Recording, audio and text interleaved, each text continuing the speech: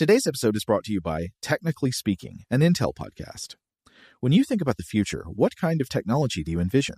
Whatever the future holds, artificial intelligence will undoubtedly be at the heart of it all.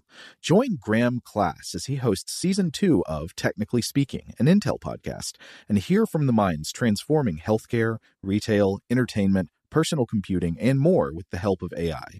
Tune in every other Tuesday and explore the latest technology that's changing our world today and creating a more accessible tomorrow. Listen to Technically Speaking, an Intel podcast on the iHeartRadio app, Apple Podcasts, or wherever you get your podcasts. What's up, this your boy Lil Duval, and check out my podcast, Conversations with Unc, on the Black Effect Podcast Network. Each and every Tuesday, Conversations with Unc podcast feature casuals and in-depth talk about ebbs and flows of life and the pursuit of happiness. Unlike my work on stage, I tap into a more serious and sensitive side to give life advice and simply offer words of encouragement, yet remind folks to never forget to laugh. Every Tuesday, listen to Conversations with Unc, hosted by Lil Duval on the Black Effect Podcast Network, iHeartRadio app, or wherever you get your podcasts. Presented by AT&T. Connecting changes everything. Okay, picture this. It's Friday afternoon when a thought hits you. I can spend another weekend doing the same old whatever, or I can hop into my all-new Hyundai Santa Fe and hit the road. With available H-Track all-wheel drive and 3-row seating, my whole family can head deep into the wild. Conquer the weekend in the all-new Hyundai Santa Fe. Visit HyundaiUSA.com or call 562-314-4603 for more details. Hyundai, there's joy in every journey. The wait is almost over. Get ready for the 2024 NFL season as the full schedule is announced. Every rivalry, every rematch, every rookie debut, every game revealed. The 2024 NFL schedule release, presented by Verizon, coming in May.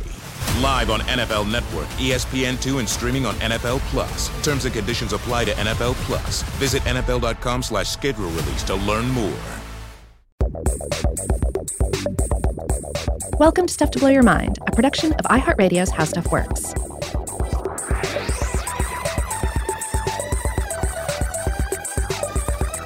Hey, welcome to Stuff to Blow Your Mind. My name is Robert Lamb. And I'm Joe McCormick. And today, I didn't think about this until just this moment, but this is another geomythology episode, isn't it?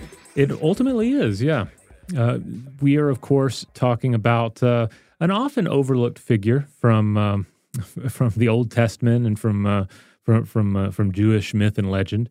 We are going to be talking about Lot's wife. That's right. The story of Lot's wife is a traditional Jewish story that comes from the Torah. It's from the book of Genesis, chapter 19. So I guess we should explain the context of the story before we read the relevant passage. Yes. All right, so we're in the part of the book of Genesis after God has revealed himself to Abraham, the patriarch of the Jewish religion. And so Abraham now has a relationship with God, and we're learning about Abraham and some of his relatives. And one of his relatives is his nephew Lot. That's right. So basically what happens is Abraham catches wind that 3 angels are about to smite the cities of Sodom and Gomorrah. Yeah, the reasoning is that these cities are very bad and God doesn't like them and they're full of wicked people.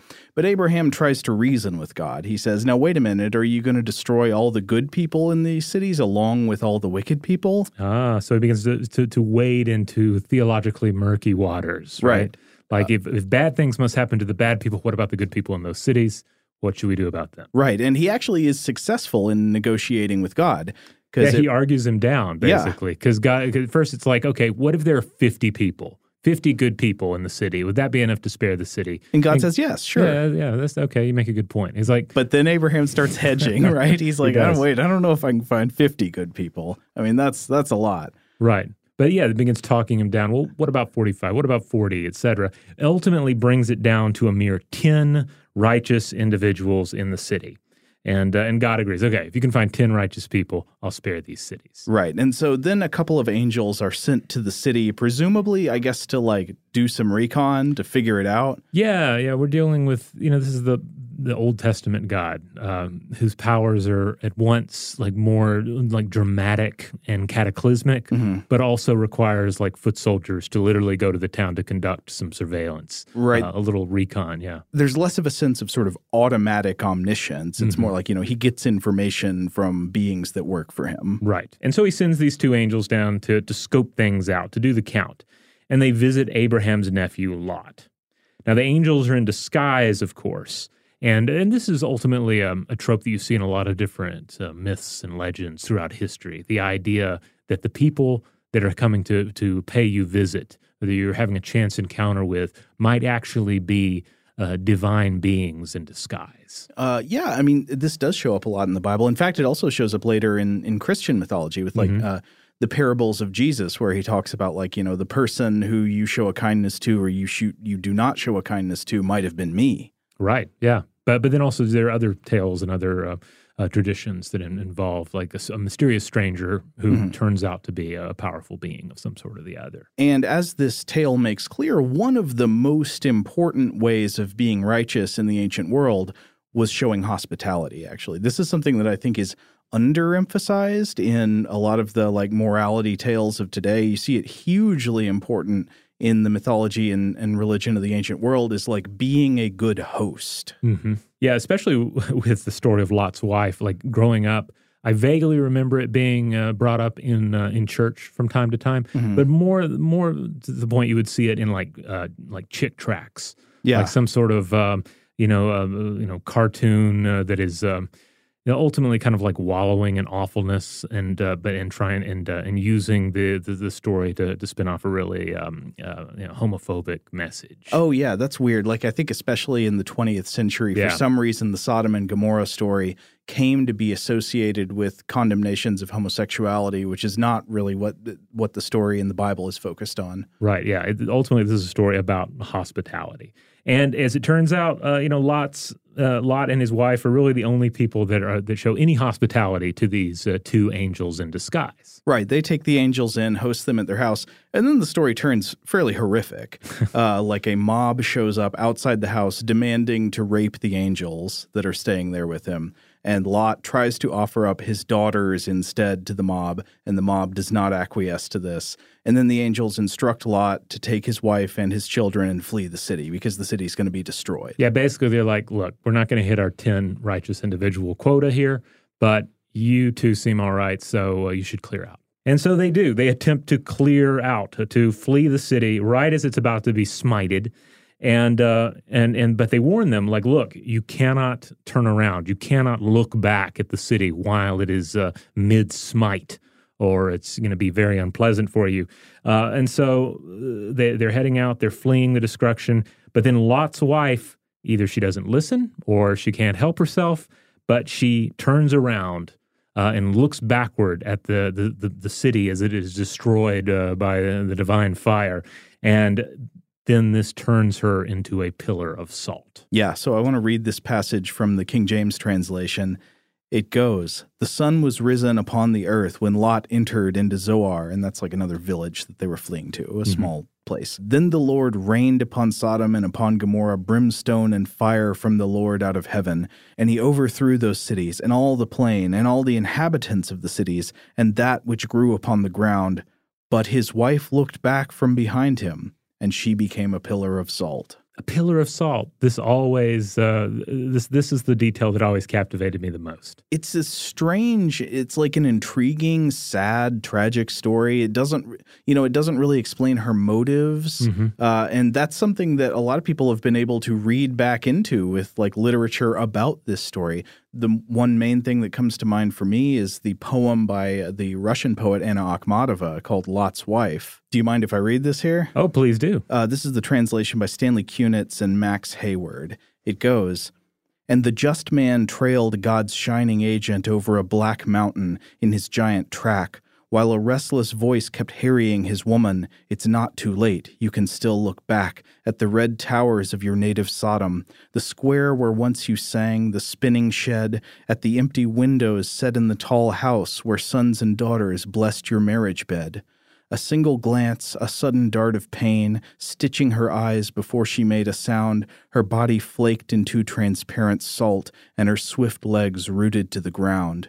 Who will grieve for this woman? Does she not seem too insignificant for our concern? Yet in my heart I'll never deny her, who suffered death because she chose to turn." Oh, that's beautiful and sad. And it captures, ultimately a lot of the feelings one has when you encounter this passage where, she seems to perish for the smallest slight. All she did is glance backward. Well, yeah, and what I love about this poem is it emphasizes not the external view of the city as this place of wickedness that must be destroyed, but the view of it as her home. She's looking back to the place where her home, the one that she loved. All her good memories are there. Yeah, because one of the things it kind of comes back to our discussions about identity and like what makes a person who they are. Is it internal or is it external? Mm-hmm. And if a righteous person was able to live in this city, it stands to reason that the place was not like otherwise completely, exotically evil. Well, yeah, I mean, that gives it obviously the character of myth. Like this doesn't read like a historical account because you cannot plausibly imagine a city in which everybody except one family is just evil to the core. Right. That's pure myth spinning, even though that kind of myth spinning still goes on today. Right. As we consider other places and people from other places, et cetera. But of course, this hasn't stopped numerous. You see a lot of efforts, especially if you're just searching around online, people looking for the historical accuracy of Sodom and Gomorrah. And in similar cases from the Old Testament. Well, yeah, I think that's a good thing to note because we're going to be talking about some geomythology in today's episode, possible connections between mythology and geological facts about the world. But those connections are always hypothetical. We can just discuss possible ways that they line up. But I just want to say as a note that when you're reading articles about this kind of thing, you always have to be wary and try to separate out, like, what are the facts that are being reported versus what are the conclusions you're being invited or even explicitly told to draw from them. Mm-hmm. Because there are just all kinds of reports about archaeological or geological findings from the ancient Levant with headlines like Bible story confirmed, and then actually when you read, okay, well, what are the facts they're talking about? It might be something like, for example, there was a settlement in the Dead Sea region that was depopulated at some point. And therefore, this settlement must be the Sodom from the Bible, and it confirms the Bible story is true about the brimstone and the angels and all that. Yeah, I feel like reads like this, they tend to completely discredit the power of mythology. Yeah. Like it's everything has to be considered as a potential, 100% historical reality. Whereas mythology is this thing that, resides between objective reality and our perception. It is this, but it's not just mere, made up stuff. Like mythology, it is essentially the skeletal system on which we build ourselves and our culture. Well, an important part of culture, I think, is conceiving of mythology as perhaps true without being factual. Yeah. Maybe meaning it somehow contains wisdom, but is not like an accurate description of things that happened. And the emphasis on like people, this must be an accurate description of things that happened. First of all, it's such a confused way of looking at archaeology. I don't think we can even be confident that the people originally telling stories like the story of Sodom and Gomorrah and Lot's wife and the Pillar of Salt meant for the stories to be taken as literal fact. Maybe they did, but I'm not so sure they meant that. Right, because as we've said plenty of times before, we don't want to discredit the creative abilities of ancient peoples. Mm-hmm. And we also don't want to discredit like things like dreams, or certainly in cultures where there was some sort of a tradition of hallucinatory or psychedelic substance use, like that could have been a factor as well. Like there are various ways that one can acquire the elements of these stories. And then, of course, you build upon them through the oral tradition. Yeah, exactly. But I mean, even if you think about sometimes myths just being stories that people made up for a reason, the reason might have been something like to convey a point, to explain the origin of something, to emphasize some kind of moral value that you wanted people to take away. Now, this story is kind of a jumble of things that are morally absolutely horrific to us today, but also like in there is some stuff about that's worth thinking about hospitality, about like taking people in and protecting them under your roof. But yeah, so it just gets so weird when we modern people look at like scientific evidence and then we say, aha, it confirms the story from mythology is true. It's like it's an impulse that leads to bad reasoning and overinterpretation of little bits of physical evidence. But I think it also most of the time just completely misses the point of the story. right? And then you end up kind of like busting your own myth, right? You're kind of like by so vehemently attempting to connect mythology with objective reality. Like it more often than not, it feels fake. It feels like you're trying too hard to make this magical unreality real, and in doing so, you just make it feel like it's just made up stuff. Yeah, totally. Should we take a break and then come back and talk about what kind of myth this might be? Let's do it. Shout out to Astepro for sponsoring this episode and providing us with free samples. Rob, as the local host with allergies here, they sent you some of their nasal spray to treat your allergies. What was your experience like? Yeah, that's right. I always wrestle with the pollen a bit when it rolls in during the spring, so they sent me the little nasal spray. I tried out the product, and yeah, it sure did help me get on top of my symptoms for the day. And it's so fast-acting, it was already kicking in before I left the house. Astepro is a first-of-its-kind nasal allergy spray. It's the fastest 24-hour over-the-counter allergy spray. It starts working in 30 minutes, while other allergy sprays take hours. Astepro is the first and only 24-hour steroid-free allergy spray. Astepro delivers full prescription-strength indoor and outdoor allergy relief from nasal congestion, runny and itchy nose, and sneezing. Get fast-acting nasal allergy symptom relief with Astepro. Go to asteproallergy.com for a discount so you can get Astepro and go today. ASTEPRO allergy.com. Astepro and go. Use as directed for relief of nasal congestion, runny nose, sneezing, and itchy nose due to allergies. Today's episode is brought to you by eBay. eBay Motors is here for the ride. Remember when you first saw the potential? And then, through some elbow grease, fresh installs, and a whole lot of love, you transformed 100,000 miles and a body full of rust into a drive that's all your own. Look to your left. Look to your right. It's official. No one's got a ride like this. There's nothing else that sounds like, feels like, or looks like the set of wheels in your garage.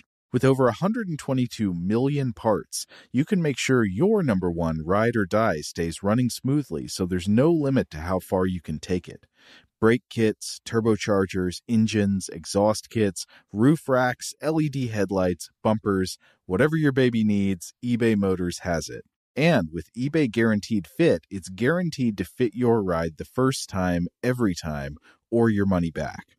Plus, at these prices, well, you're burning rubber, not cash.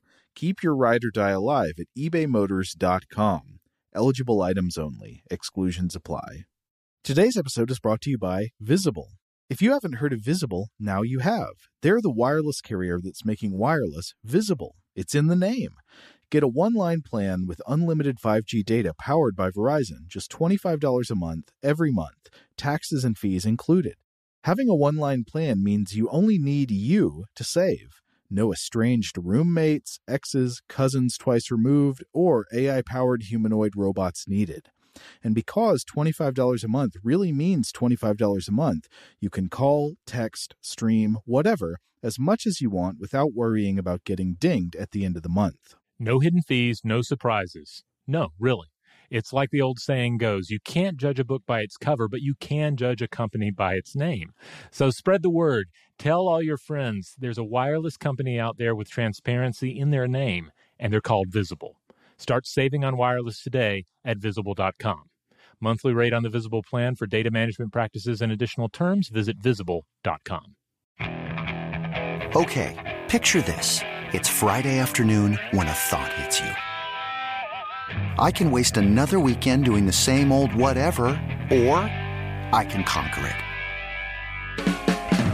I can hop into my all-new Hyundai Santa Fe and hit the road. Any road. The steeper, the better.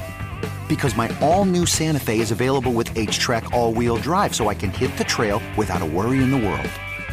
Heck, with 3 rows and best-in-class rear cargo space, I can pack the whole family in with all our gear.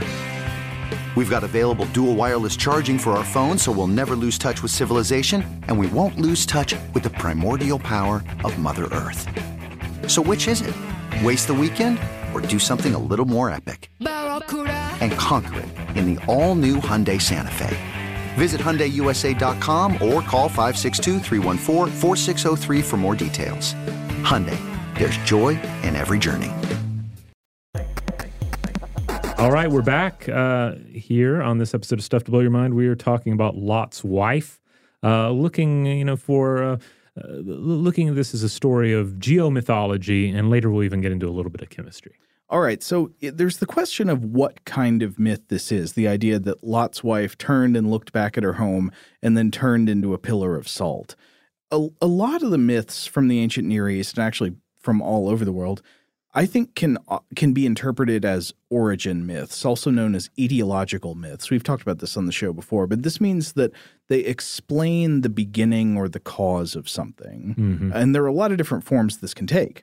One of the most common kinds of etiological myths is the myth that explains the name used for something. Ancient people usually didn't have the tools to study etymology and understand the origins of words and names that passed down through the culture.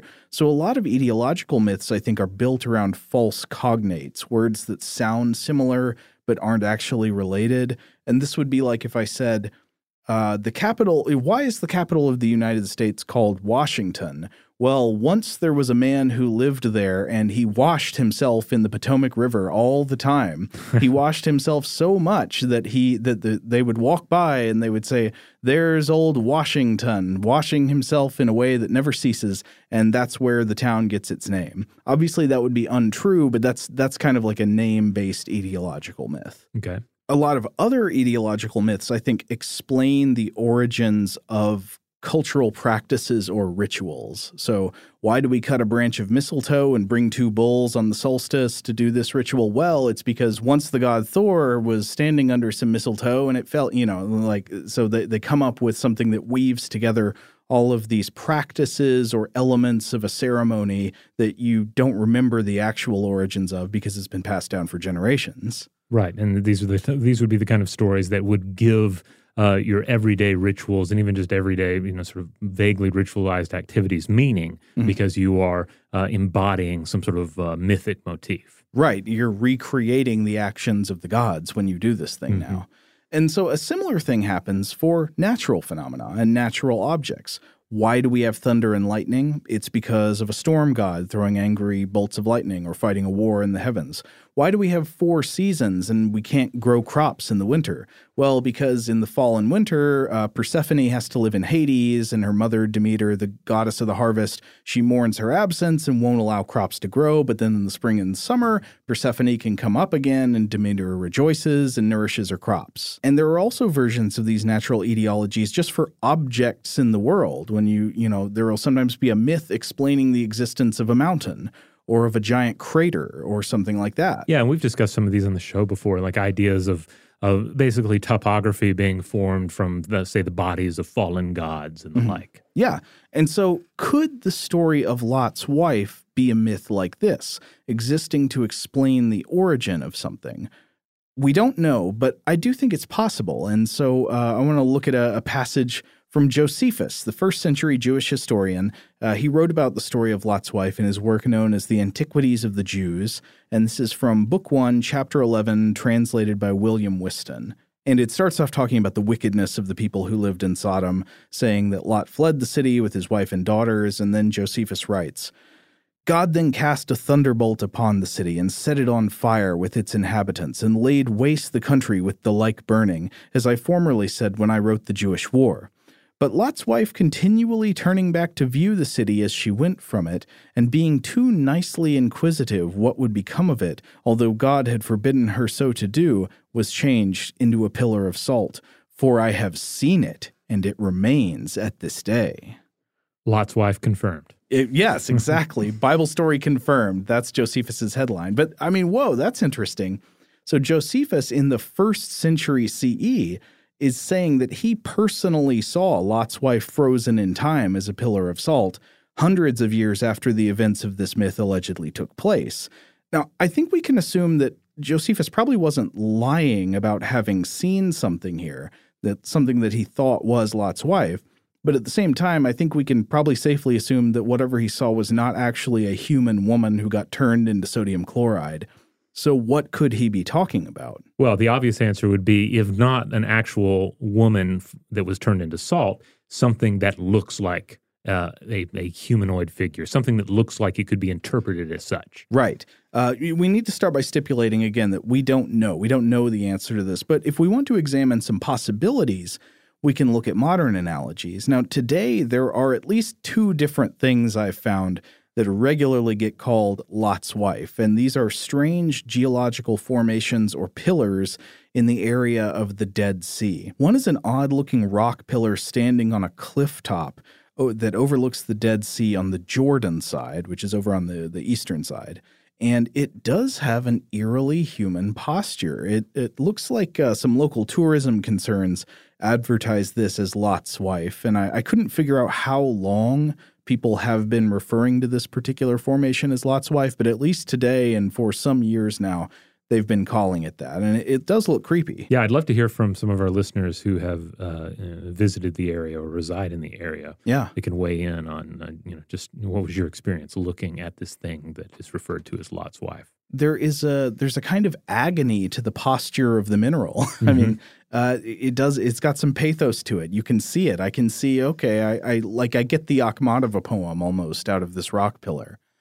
Another thing that is often called Lot's wife is a geological formation on the opposite side of the Dead Sea, on the west side, on a hilltop now known as Mount Sodom. This formation, also called Lot's wife, is kind of funny when you actually see people approach it. Like, I watched a video of some tourists just taking video of themselves going up to see Lot's wife. And this one is funny because it's less suggestive of human posture and shape than the formation on the Jordan side, and because it's gigantic. If it were Lot's wife was huge. And I should also point out that subsequent geologic formations in other parts of the world have been dubbed Lot's wife merely because they sort of vaguely resemble a humanoid form. Right. And I think arguably that's what's happening in all of these cases. Yeah. It's like it kind of looks like a person, and then we have this myth of a person having turned to salt or to some stone-like substance, and that is like the natural thing to call it. Right. Now, Mount Sodom is interesting because it is actually almost entirely made of salt. It's like more than 80% salt with a few layers of other strata. It's got things like limestone, and it hosts a gigantic salt cave that is miles long. But there is no evidence whatsoever that either of these formations were once a human. They appear to be fairly normal mineral columns. But one could pretty easily imagine one of two scenarios. You've either got the myth already existing independently, and somebody who had both read the story and seen the geological features put two and two together, and then people like Josephus come along and hear from those people and say, look, this is Lot's wife, and why would you question it? Yeah, it's kind of like the whole mermaid scenario. To what extent does someone see a manatee and think, oh, it's a mermaid, or associate with the mermaid's tail, the tail of the mermaid, or is it the reverse, right?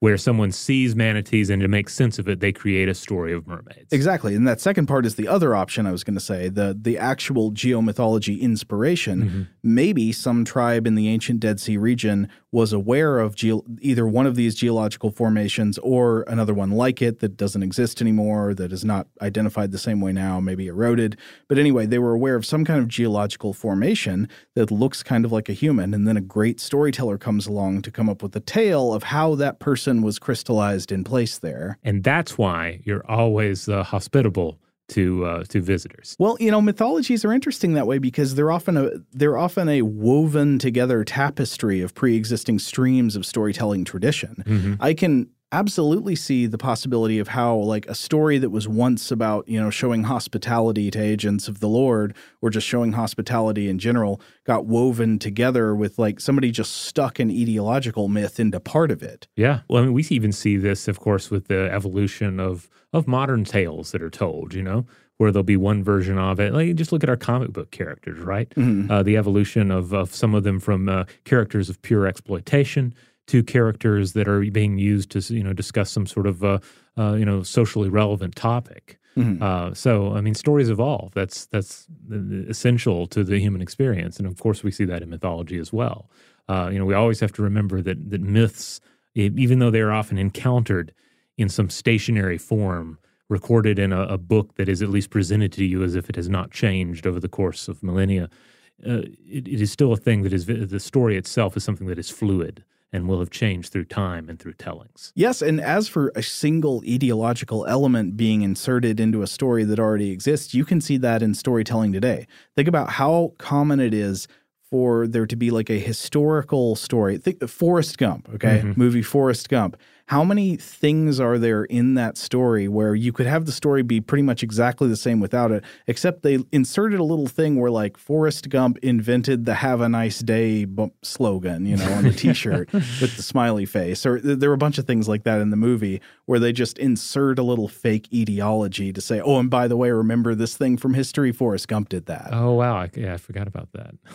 The myth-making of Forrest Gump. I don't know why people like things like that so much, but they clearly do, because it's in a lot of stories and movies to just have a little thing that people recognize from the real world and say, hey, this fictional character, they're actually the reason that's that way. I feel like stuff is, there have been films that do that with the Leaning Tower of Pisa, right? Oh, yeah. Where a character bumps into it and it makes it crooked, or something to that effect. Yeah, Maybe totally. it was a Superman movie? It's been a while since maybe Superman like fixes it. Oh, he fixes it and it makes people mad. Yeah. Why is it always that in Superman movies, Superman is protecting monuments from destruction? I remember that especially being the case in Superman 4, where like great monuments are under attack by the villains and Superman has to prevent them from being destroyed. Right, yeah, it should be the people that matter, right? Yeah. But anyway, I wanted to say something else about possible geological explanations for mythology like this. Another thing has to do with salt formations around high salinity bodies of water. And there, of course, is a famously salty body of water in the vicinity here. Yeah, that's right. The Dead Sea, of course, which is not an ocean, by the way. The Dead Sea is a hypersaline lake. It is like a super salty, locked up lake. The water of the Dead Sea is fascinating. It is so salty that no large life forms dwell there. No fish. No insects live in there. No plants live in there. There are some microorganisms, I think, that live around vents and stuff near the bottom of it. Right, and then in certain areas, you'll find human tourists floating in it. Right, and that's rather easily. Yes, that's one of the fascinating things about the water there, because it's so saline. I guess the density of the water is so much higher than normal. They say it's almost like you can just sit on the water. You know, it's really hard to sink. You float so easily. Most ocean water is about 3.5% salt in solution. The Dead Sea is something like 5 to 10 times as briny as normal ocean water. Yeah, we're talking super salty. Like, the kind of similar salinity, of course, one encounters in saltwater isolation tanks, float tanks. Where you're floating in this highly salty water that almost takes on this like viscous consistency. Ew. Yeah, it's a little gross. But the first time you get it takes some getting used to. Well, you might wonder, why is the Dead Sea so salty? The answer is that the Dead Sea does not have a natural outlet. There's nowhere for the water of the Dead Sea to drain out to. And part of the reason for this is that the bottom of the Dead Sea is more than 1,400 feet below sea level. And the basin it sits in is just generally one of the lowest elevations of any land area on Earth. Depending on where you're measuring, it is sometimes cited as the lowest land elevation on the planet. So if you're at the lowest elevation, where could the water drain to? There's nothing downhill from it, right?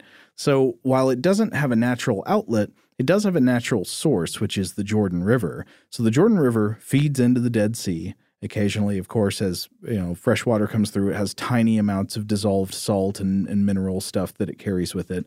And the water in the Dead Sea just stays there, doesn't drain away. It stays there until it evaporates. But of course, this is an extremely hot and dry desert climate, so evaporation is extremely aggressive. But that evaporation removes water without removing the salt. And then with anthropogenic changes to the flow of the Jordan River, the Dead Sea now gets less water fed into it than ever before, and it's shrinking rapidly. I've read that the water level has been falling at a rate of something like 3 feet or about a meter a year, which is fast. But with this much salt dissolved in the water can leave deposits of crystallized salt around its edges. In fact, if you walk around the shores of the Dead Sea, you will find strange, sparkling domes and piles of salt crystals collecting on rocks due to wave action and evaporation. Yeah, and many of these are they are really alien to behold. They're strange-looking formations, which makes one think, well, perhaps some formation like this could have caught the eye of someone in the past, and either it would have been exactly the sort of thing you would incorporate into a myth or would serve to spin off a new myth. Exactly. Yeah. So salt crystals like these, they can take on extremely bizarre shapes. Sometimes they crystallize over a vertical rock column, or maybe over an old tree trunk or a post driven into the ground or something. Anything that has a sort of vertical form, you can see how pretty easily heavy crystallization of salt on the outside of it could start to take on human-looking form. And there's also, I would just say, something about the nature and shapes of salt crystals that naturally draws the eye. Like, it looks unusual in the landscape. It looks kind of alive. Some of the salt crystals can form these large cubes and stuff. Yeah. They take on angles that don't look natural. Yeah, there's a geometric quality to it. Yeah. That generally seems out of keeping with the surrounding environment.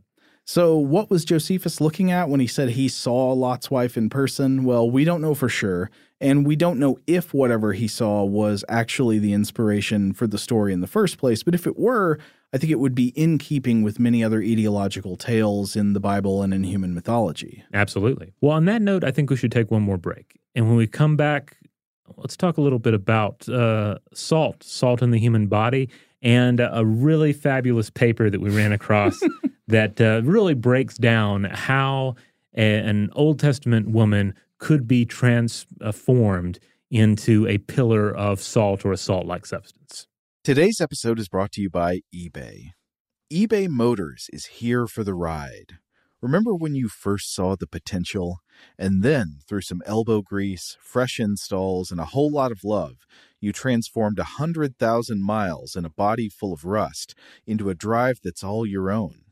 Look to your left. Look to your right. It's official. No one's got a ride like this. There's nothing else that sounds like, feels like, or looks like the set of wheels in your garage. With over 122 million parts, you can make sure your number one ride or die stays running smoothly, so there's no limit to how far you can take it. Brake kits, turbochargers, engines, exhaust kits, roof racks, LED headlights, bumpers, whatever your baby needs, eBay Motors has it. And with eBay Guaranteed Fit, it's guaranteed to fit your ride the first time, every time, or your money back. Plus, at these prices, well, you're burning rubber, not cash. Keep your ride or die alive at ebaymotors.com. Eligible items only. Exclusions apply. Today's episode is brought to you by Visible. If you haven't heard of Visible, now you have. They're the wireless carrier that's making wireless visible. It's in the name. Get a one-line plan with unlimited 5G data powered by Verizon, just $25 a month, every month, taxes and fees included. Having a one-line plan means you only need you to save. No estranged roommates, exes, cousins twice removed, or AI-powered humanoid robots needed. And because $25 a month really means $25 a month, you can call, text, stream, whatever, as much as you want without worrying about getting dinged at the end of the month. No hidden fees, no surprises. No, really. It's like the old saying goes, you can't judge a book by its cover, but you can judge a company by its name. So spread the word. Tell all your friends there's a wireless company out there with transparency in their name, and they're called Visible. Start saving on wireless today at Visible.com. Monthly rate on the Visible plan for data management practices and additional terms, visit Visible.com. Okay, picture this. It's Friday afternoon when a thought hits you. I can waste another weekend doing the same old whatever, or I can conquer it. I can hop into my all-new Hyundai Santa Fe and hit the road. Any road. The steeper, the better. Because my all-new Santa Fe is available with H-Track all-wheel drive, so I can hit the trail without a worry in the world. Heck, with 3 rows and best-in-class rear cargo space, I can pack the whole family in with all our gear. We've got available dual wireless charging for our phones, so we'll never lose touch with civilization, and we won't lose touch with the primordial power of Mother Earth. So which is it? Waste the weekend or do something a little more epic? And conquer it in the all-new Hyundai Santa Fe. Visit HyundaiUSA.com or call 562-314-4603 for more details. Hyundai, there's joy in every journey. Today's episode is brought to you by Technically Speaking, an Intel podcast. When you think about the future, what kind of technology do you envision? Whatever the future holds, artificial intelligence will undoubtedly be at the heart of it all. Join Graham Class as he hosts Season 2 of Technically Speaking, an Intel podcast from Ruby Studio in partnership with Intel. Explore the future of technology that's rapidly evolving our world today with the help of AI. There's still so much work and research needed to fully understand the power and potential of AI, and Intel is at the forefront of implementing AI in revolutionary technology that's changing the world we live in for the better. In each episode, Graham interviews the minds transforming medicine and healthcare, retail, entertainment, personal computing, and more while pioneering new uses for AI in these spaces. Tune in every other Tuesday and explore the latest technology that's changing our world today and creating a more accessible tomorrow. Listen to Technically Speaking, an Intel podcast on the iHeartRadio app, Apple Podcasts, or wherever you get your podcasts. All right, we're back. So one way that I would often think about this story is I would think, okay, a person being turned into just salt, that doesn't make a lot of sense, because salt. Right. Salt is of course, is salt comes from somewhere. Mm-hmm. Like, how do you replace all of us with salt? Certainly, our bodies contain salt. How much salt do our bodies contain?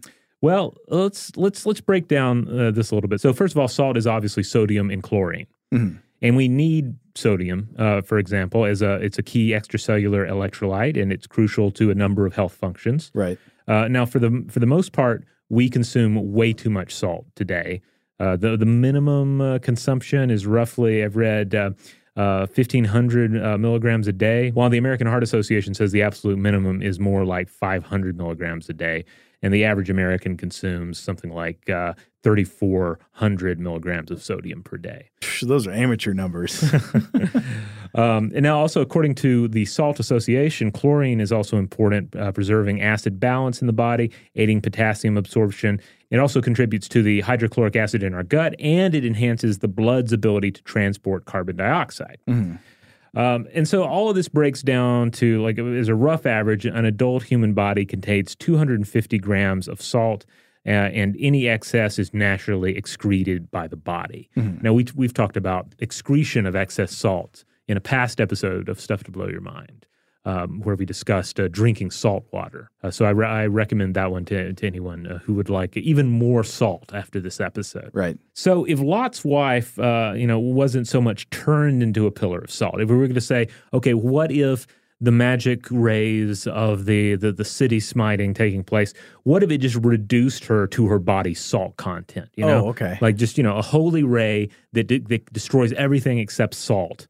How much salt would be left? It would be, about 250 grams of salt. That's roughly, 1.24 cups. What? We got a cup and a quarter of salt in our bodies? Well, I mean, it's impressive when you think about it, in those terms, I guess. But in terms of like a person being reduced to that, it's not really a pillar of salt. They would have to say, and then she turned back and was reduced to a small amount of salt. Man, I love thinking about the stuff in human bodies in measuring quantities used for cooking. Because according to Harvard Health, that's less than 9 ounces and about the amount in 3 or 4 salt shakers. Wait, do the salt shakers have little bits of dry rice in them? I don't know if it's necessary in such an arid environment. So that's one place my mind went in terms of trying to figure out what's happening. Now, obviously, your mind also turns to, of course, fossilization. Like, fossilization is a very real process by which a living body is turned into a solid mineral form. Mm-hmm. But, of course, that's not going to occur in an instant. It's something that takes place over the course of geologic time. Mm-hmm. Likewise, I'm thinking, okay, essentially what we're talking about is a pair of nuclear blasts taking place that have been, unleashed by angelic forces. Well, okay, might the flash of this, might the radiation from this have incinerated the body and reduced it to ash? Well, that's one way of looking at it, but it wouldn't produce like a statue of ash. It would just obliterate a body if it was turning it to ash. And then, of course, one thinks to mummies, but of course, mummies are just examples of body that has been in which the fluid has been removed. Mm-hmm. And likewise, there are a number of different preservation models for the human body where you're adding something or replacing something, but none of these are processes that are going to take place in an instant. There are forms of natural mummification that take place. We often think that natural mummification in some cultures preceded deliberate mummification, but you wouldn't normally think of that as like something that somebody would look at, see a mummy, and say they turned to salt. Now you could play a kind of crazy jigsaw of different natural effects if anything goes, right?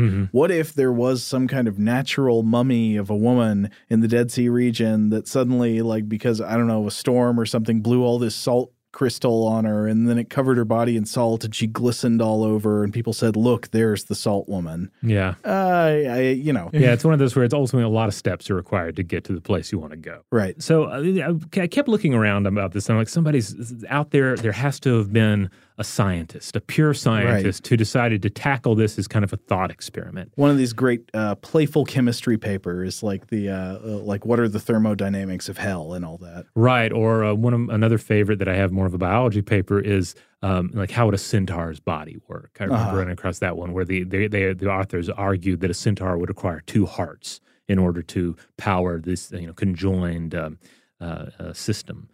So I was lucky enough to find just such a paper on Lot's wife, titled "The Chemical Death of Lot's Wife" discussion paper. And this was published in the Journal of the Royal Society of Medicine in July of 1988. And it was by Irving M. Klotz, Ph.D., Department of Chemistry, Northwestern University.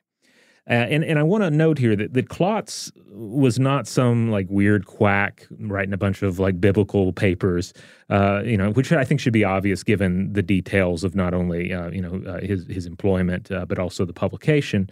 But I should stress that during his lifetime, he authored more than 200 scientific articles in peer-reviewed journals, and he also wrote numerous books, including one titled "Diamond Dealers and Feather Merchants: Tales from the Sciences," which sounds quite good. I may have to hunt up a copy of it. So anyway, I feel like he's very much engaging on a thought experiment here, but his science cred is ultimately above reproach. Okay, but so he's going to take this from a like biochemistry point of view and say, all right, if a person was turned into salt, how would that work? What would that mean? Exactly. So first of all, he reminds us that we shouldn't take salt too literally.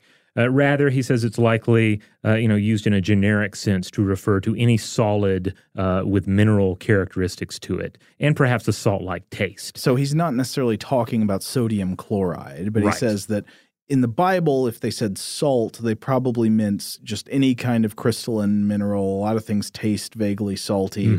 And he uses the point of comparison to the way the Bible uses the word plague to refer to basically anything, anything that's like an epidemic.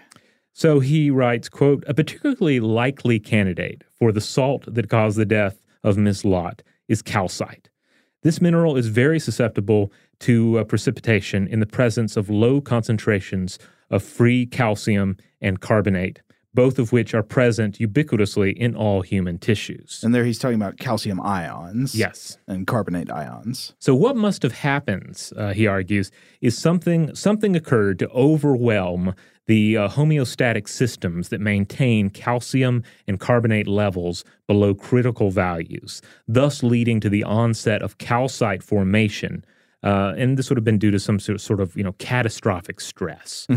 And so what could have caused this to happen? Well, Klotz looks to the text and considers that they were running from a powerful firestorm radiating outward from the site of destruction, and that as she stops and looks back, perhaps she's then hit by a powerful blast of hot air with high CO2 content along with heat and radiation. So it would be the hot air coming in with the pressure and the CO2 the chemical properties of the CO2 content and how that would affect the pH of the blood in the body, and then the heat and radiation. Now, I think I understand from his analysis that it doesn't actually matter that she's looking back at the city. He's saying, like, maybe it's just that she stopped running away. Right. It's more that she stopped and looked back, or perhaps kept stopping and looking back. So, it's not about, like, your eyes beholding the thing. Right. So it's not the Josephus issue. Remember, Josephus says the problem is that she thought too kindly of Sodom, Right?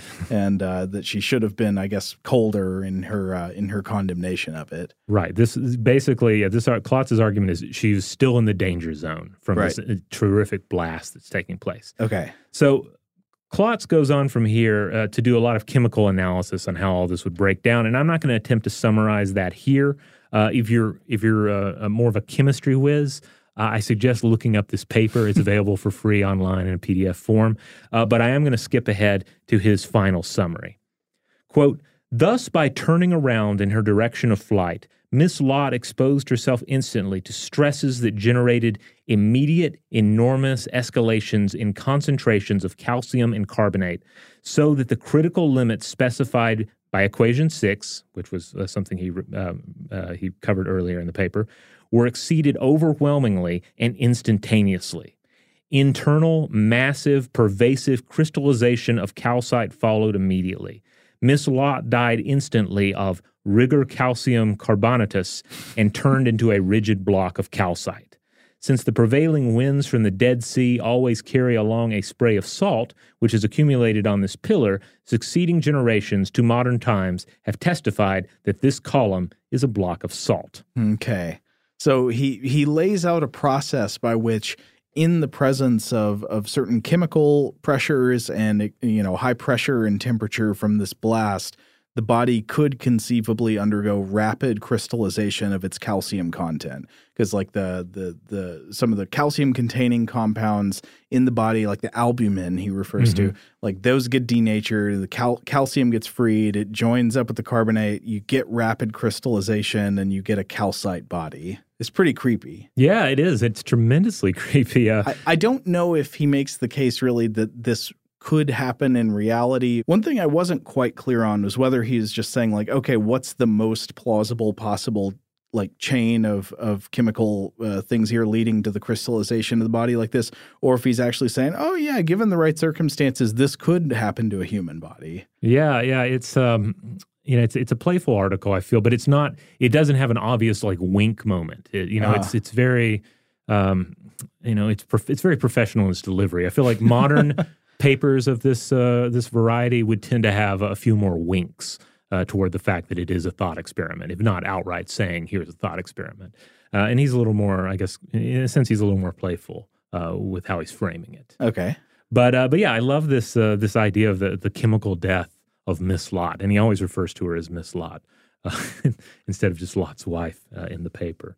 Yeah, so again, not a situation where this paper is confirming a biblical account. Bible story confirmed. Rapid crystallization of calcite in the blood. But it is another one of those examples of like what's a completely outrageous scenario from myth. And then trying to sort of recreate it, to reverse engineer it using science.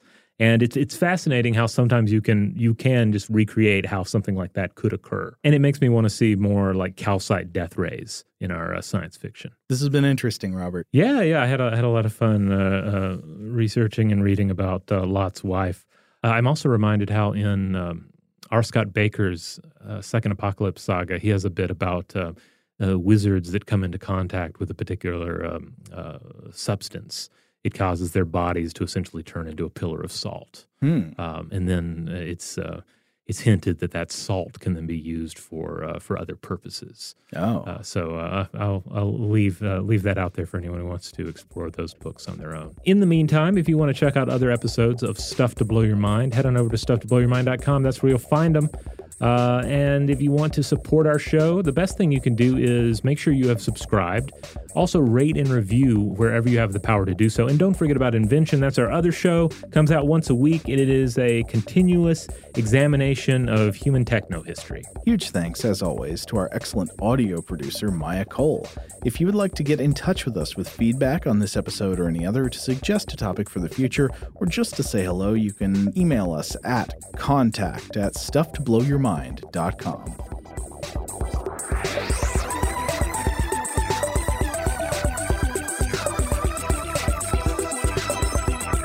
Stuff to Blow Your Mind is a production of iHeartRadio's How Stuff Works. For more podcasts from iHeartRadio, visit the iHeartRadio app, Apple Podcasts, or wherever you listen to your favorite shows.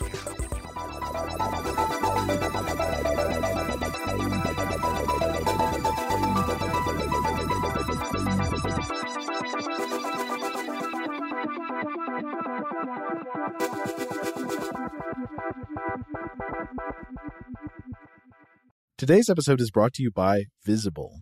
The future of wireless is here, and it's transparent. Switch to Visible, the wireless company that makes wireless visible. Get a one-line plan with unlimited 5G data powered by Verizon, just $25 a month, every month, taxes and fees included. No hidden fees, no surprises, no, really. What are you waiting for? Get with the times and switch to Visible at Visible.com. Monthly rate on the Visible plan for data management practices and additional terms, visit Visible.com. The wait is almost over. Get ready for the 2024 NFL season as the full schedule is announced. Every rivalry, every rematch, every rookie debut, every game revealed. The 2024 NFL schedule release, presented by Verizon, coming in May. Live on NFL Network, ESPN2, and streaming on NFL Plus. Terms and conditions apply to NFL Plus. Visit NFL.com/schedule release to learn more.